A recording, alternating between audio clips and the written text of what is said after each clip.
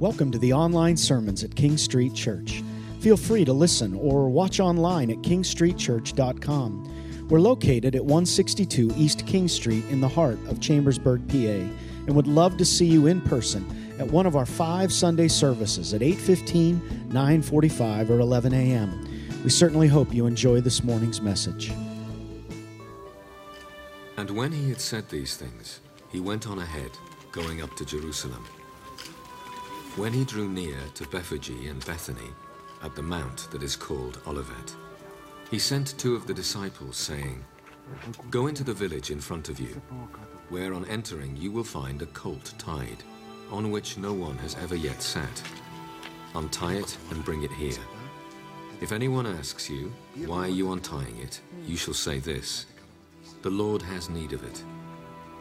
So those who were sent went away and found it just as he had told them. And as they were untying the colt, its owners said to them, "Why are you untying the colt?"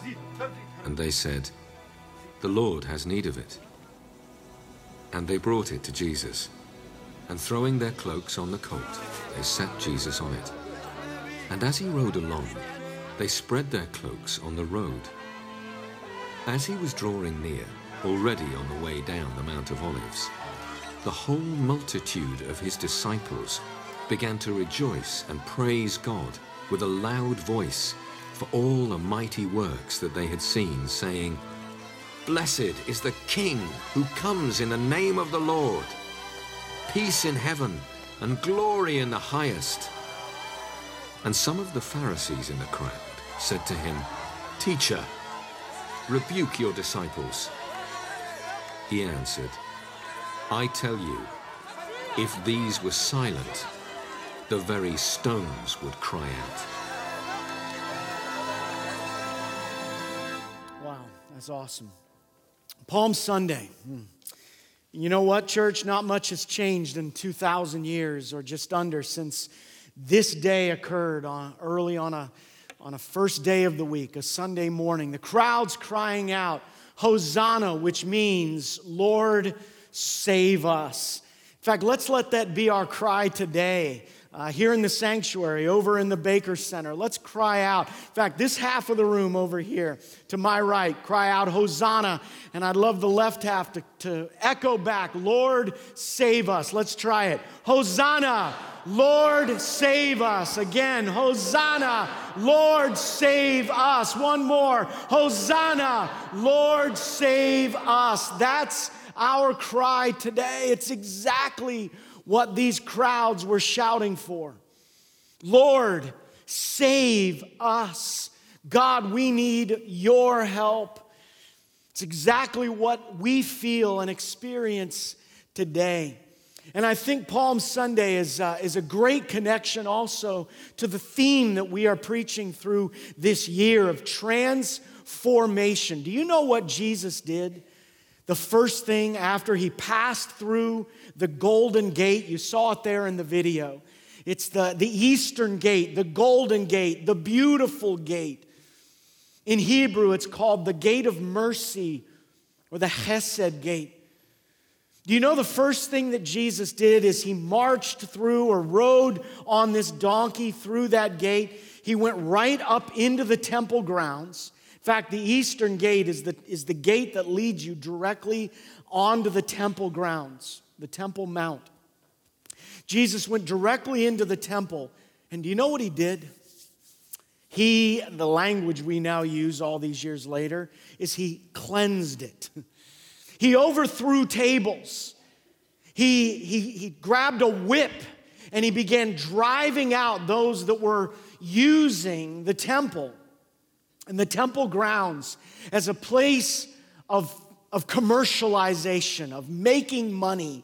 They had turned it from a place that was designed and intended to be intensely spiritual, intensely God-honoring and God-focused, holy, and they had profaned it and made it a place of commerce and a place of selfishness and a place of greed.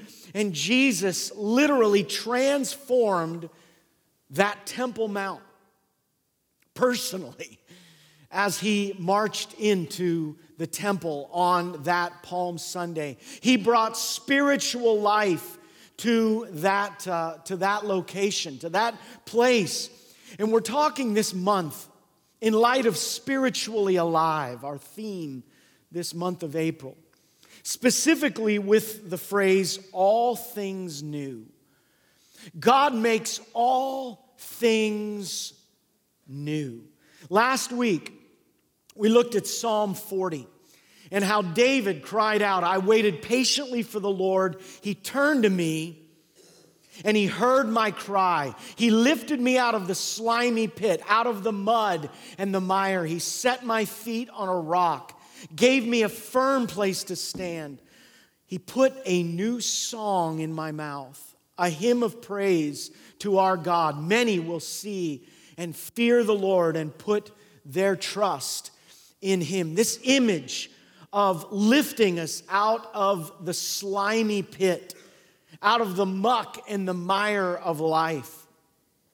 I ran across a quote, a phrase by what was probably my favorite seminary professor. I went to a place called Fuller Theological Seminary out in Pasadena 30 years ago. And my favorite professor was a professor of ethics named Dr. Lewis Smedes. Dr. Smedes, he had these ethics classes that had to go into the largest classrooms, 250 people that Fuller had. Why? Because every student at Fuller wanted to take a Dr. Smedes class. There was just something about him. Dr. Smedes had a gentle way, a wisdom. He was just a unique man. He would begin his classes with prayer that went on for like 10 minutes. And it was the way that he prayed. Just, there was such insight. And I ran into this quote of Dr. Smedes this week. And I thought about this. About how we need a new song. What we all have in common, Dr. Smedes said, is a sense that everything is all wrong where it matters most. What we desperately need is a miracle of faith to know that life at the center is all right. Wow. What we all have in common is a sense that everything is all wrong. You know what? You can't watch the news for 1 minute without getting that sense, can you? Everything is broken. It's all wrong. Hundreds of people, thousands of people being gassed, children and women, wars and rumors of wars around the globe, tensions mounting, North Korea, saber rattling, as they say. We just can't watch the news without this sense that everything is all wrong where it matters most. It affects us. And you know, this doesn't just go to the national stage. This is in our lives personally.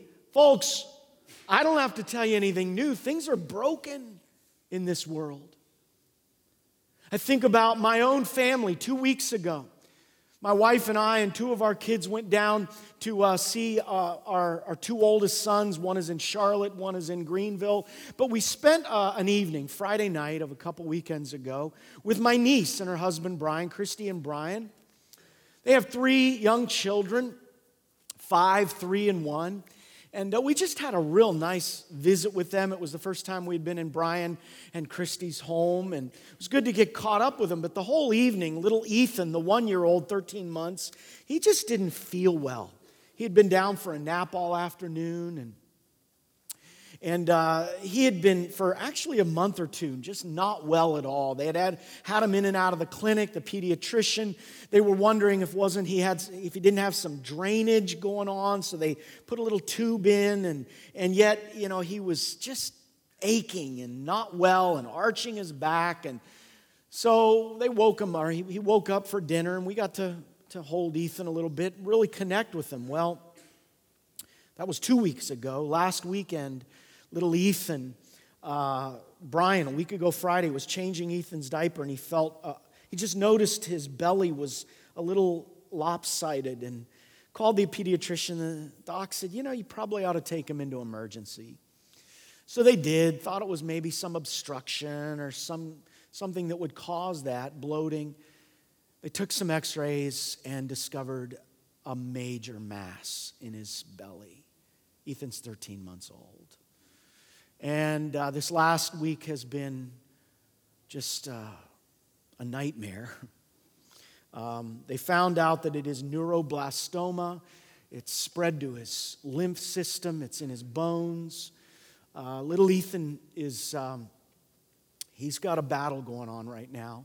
In fact, the prayer today, if you would join us in praying for Ethan today, I just got a text in between services. He had a bad night. They started chemo 2 days ago, and it's working so well, if you will, that his kidney is now backed up because of all the dying cancer cells that are having to get run through his little kidney, that it's stopped it up.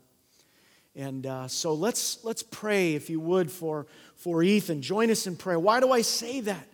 It's because we all have in common a sense that everything is all wrong where it matters most. What we desperately need is a miracle of faith, that God would set our feet on a rock and give us a firm place to stand. What we need is a miracle of faith to know that life at the center, as Dr. Smeeds put it, and I get it, that life at the center is all right. Here we are on Palm Sunday.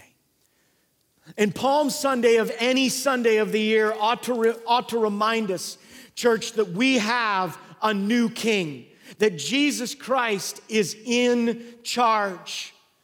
The only way we're going to experience this deep, deep understanding that life at the center is all right is when we understand and know and believe, a miracle of faith, that God is in charge, that He has everything under control.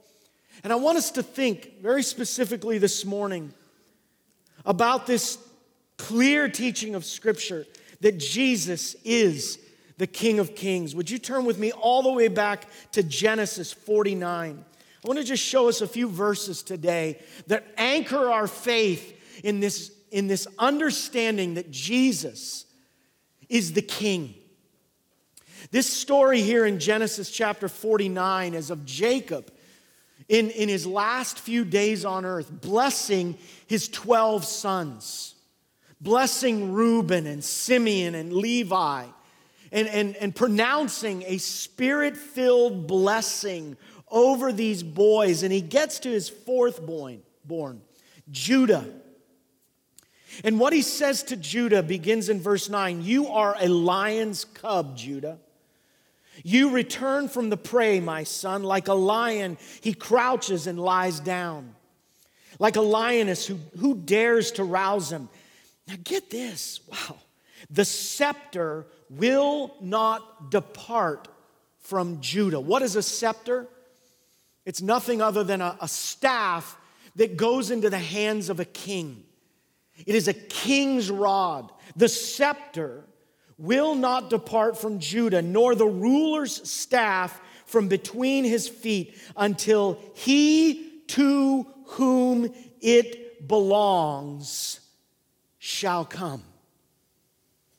Judah, out of your lineage will come none other than a king. He to whom it comes.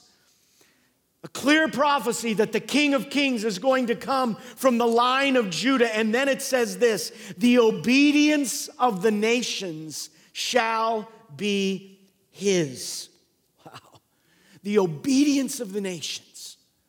This is not going to be a localized king, a regional king. This is a global king. This is a worldwide king.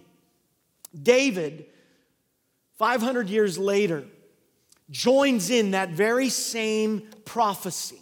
Look with me, please, to Psalm 24. The 24th Psalm, and again, the very same Holy Spirit that came over Jacob when Jacob prophesied the king will come from the line of Judah. Guess who also came from the line of Judah? King David, but yet David understood he was not the one to whom this described. For David himself then declares in Psalm 24, "The earth is the Lord's and everything in it, the world and all who live in it. For he founded it on the seas, establishing it on the waters. Who may ascend the mountain of the Lord? Who may stand in his holy place? The one who has clean hands and a pure heart, who does not trust in an idol or swear by a false god. They will receive blessing from the Lord and vindication from God their Savior. Such is the generation of those who seek him, who seek your face, God of Jacob." Does this sound familiar? "Lift up your heads, you gates. Be lifted up, you ancient doors, that the King of glory may come in." Who is this King of glory? The Lord strong and mighty, the Lord mighty in battle. Lift up your heads, you gates. Lift them up, you ancient doors, that the King of glory may come in. Who is he, this King of glory? The Lord Almighty. He is the King of glory. Clearly pointing to a Messiah, a Savior. And it's very interesting language that David describes here. Lift up your heads, what? You gates.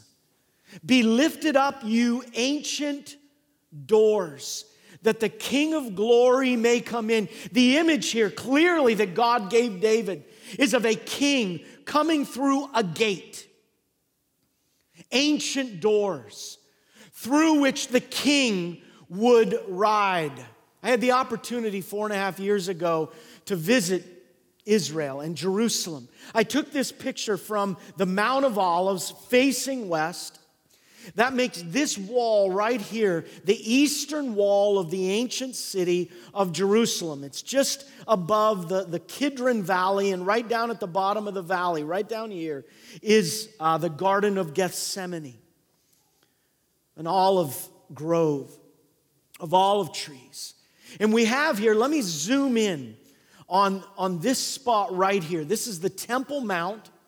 And this gate right here is one of 8 gates that lead into the old city of Jerusalem. And there's something that you ought to immediately notice. In fact, I took this next picture from down from the Garden of Gethsemane, looking up at this ancient gate. What's the one thing that's obvious about that gate, right? It's sealed. It's sealed shut. It's the one of the 8 gates that leads into Jerusalem that is sealed shut. And just another thing that's noteworthy is that right in front of it, of all things, is a cemetery. A cemetery. Dead bodies lie there in front of this ancient gate. Now, what we see here in prophecy is that Jesus will not only ride through this gate. Now, I will say here, it's not exactly, this is a rebuilt gate on the very location, the very site, the foundation where the gate that Jesus would have rode through 2,000 years ago. We know that 40 years after Jesus rode through this gate, it was torn down by the Romans in 70 AD. But we also know that 450 years later, in the 500s, this gate was rebuilt. It was rebuilt, as were many of the walls. And so the gate that you're looking at right there is on the foundation of the ancient gate of the Eastern Gate, the beautiful gate, the Golden Gate. It's on the exact location. So why is it sealed?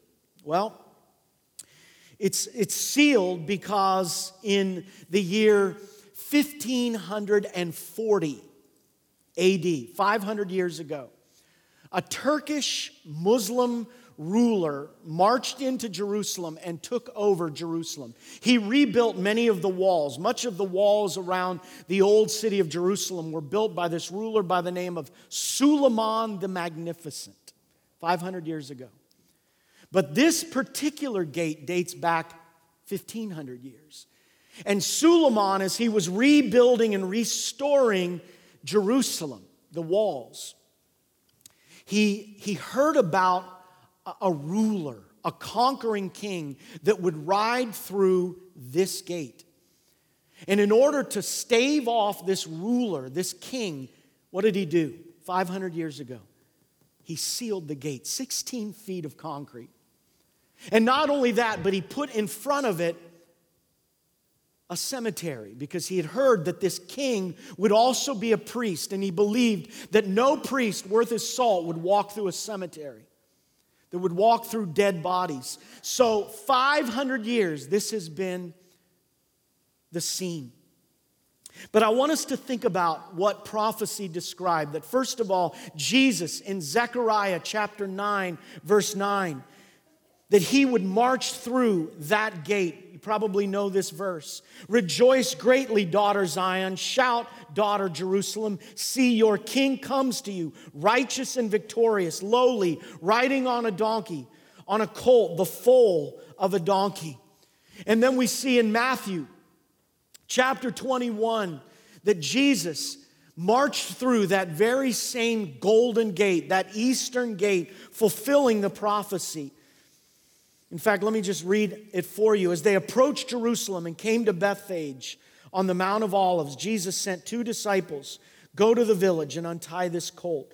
This took place to fulfill what was spoken through Zechariah. Say to daughter Zion, see, your king comes to you, gentle and riding on a donkey, on a colt, on the foal of a donkey. Jesus came through that very gate, the eastern gate, the golden gate. Now, what I want us to see today is I want to take you to one other passage in Ezekiel, of all places. Would you please turn with me to Ezekiel chapter 44? Because it's very interesting what we read here. This is a prophetic passage that describes the Temple Mount, the very place we were just looking at, only this is future. This is Ezekiel writing in 600 BC, foreshadowing or looking at, seeing a vision of a future temple, a temple that has not even yet been built. Yet it describes the gates around the temple. The gates around this temple that even to this day has not yet been built. But look at what Ezekiel sees. When he sees the future and the new temple, he says, then the man brought me back to the outer gate of the sanctuary, the one facing east. And it was, what? Shut. Wow. You think Suleiman the Magnificent knew 500 years ago that he was fulfilling prophecy? The Lord said to me, this gate is to remain shut.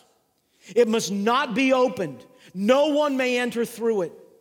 It is to remain shut because the Lord, the God of Israel, has entered through it. Past tense. Palm Sunday.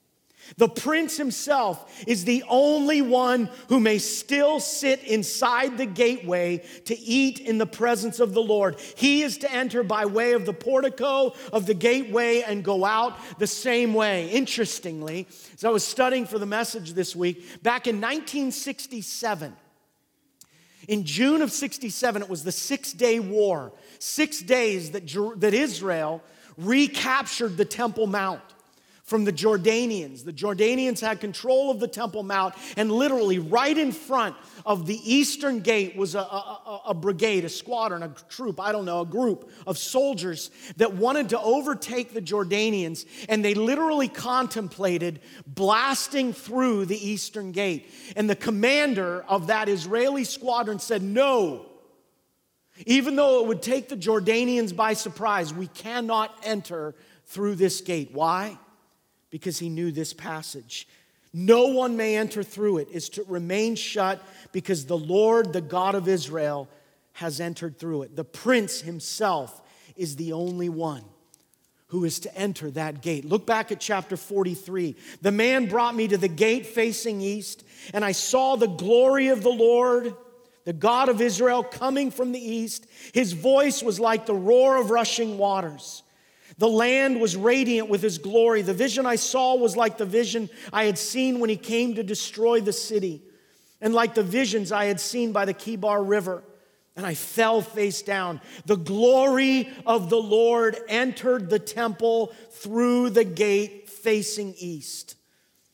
The Spirit of God, the glory of God, Jesus himself marches through this gate. And church, we know from the book of Revelation exactly how that will happen. Let me just read it for you. Join me with me if you'd like in Revelation 19. Beginning in verse 11, I saw heaven standing open, and there before me was a white horse whose rider is called Faithful and True, a white horse. No longer riding on a donkey, symbolizing meekness and peace. The next time Jesus rides through that gate, opened, he will be on a white horse with justice. He judges and wages war. His eyes are like blazing fire, and on his head are many crowns. Verse 16, on his robe and on his thigh, he has this name written, King of Kings and Lord of Lords. Jesus is the King. I want to make 3 points as I wrap up this message today. Actually, these 3 points are very similar to each other. The first point is this: God is in charge. Second point, God is in charge. And the third point, very much like the first two, God is in charge. Church, we need to understand that God, even when we walk through this muck of life, this common sense that everything is all wrong, what we desperately need is a miracle of faith that life at the center is all right. How do we have that, church? It's believing and knowing that Jesus is the King, that he is in charge and on the throne, that all things are under his control. Nothing is out of his control. And as we come to this table today, as we come to this table of communion, it is understanding that this is a feast that Jesus instituted, that he will celebrate with us again. Where? At the wedding feast of the Lamb. That as Jesus took the bread and as he took the cup that night before he was crucified, he said, I will eat this with you again when I eat it with you in glory, when I come back as the ruling and reigning King. Church, Jesus is coming back. And as we eat this bread, as we drink this cup, we examine our hearts. We do this as a supreme act of faith, as God's covenant people, believing with all of our hearts that life at the center is all right because Jesus is the King. Lord Jesus, as we come to this table, we come professing that we believe, Lord God, we believe that you are in charge and that all things are all right because of your reigning glory. God, thank you. Thank you that we get to partake of this meal together. That we get to come to this table and celebrate who you are, what you've done for us, and that we are your people, forgiven, redeemed, and filled with power from on high. God, thank you. In Jesus' name, amen. We hope you enjoyed this morning's message. If you have any comments or questions, feel free to contact us using our online form on our website at kingstreetchurch.com. or by calling us here at 717-264-4651 during our regular business hours. Be sure to stop by and see us in person at one of our 5 Sunday morning services, 8:15 a.m., 2 at 9:45 a.m., as well as 2 at 11 a.m. We look forward to seeing you there.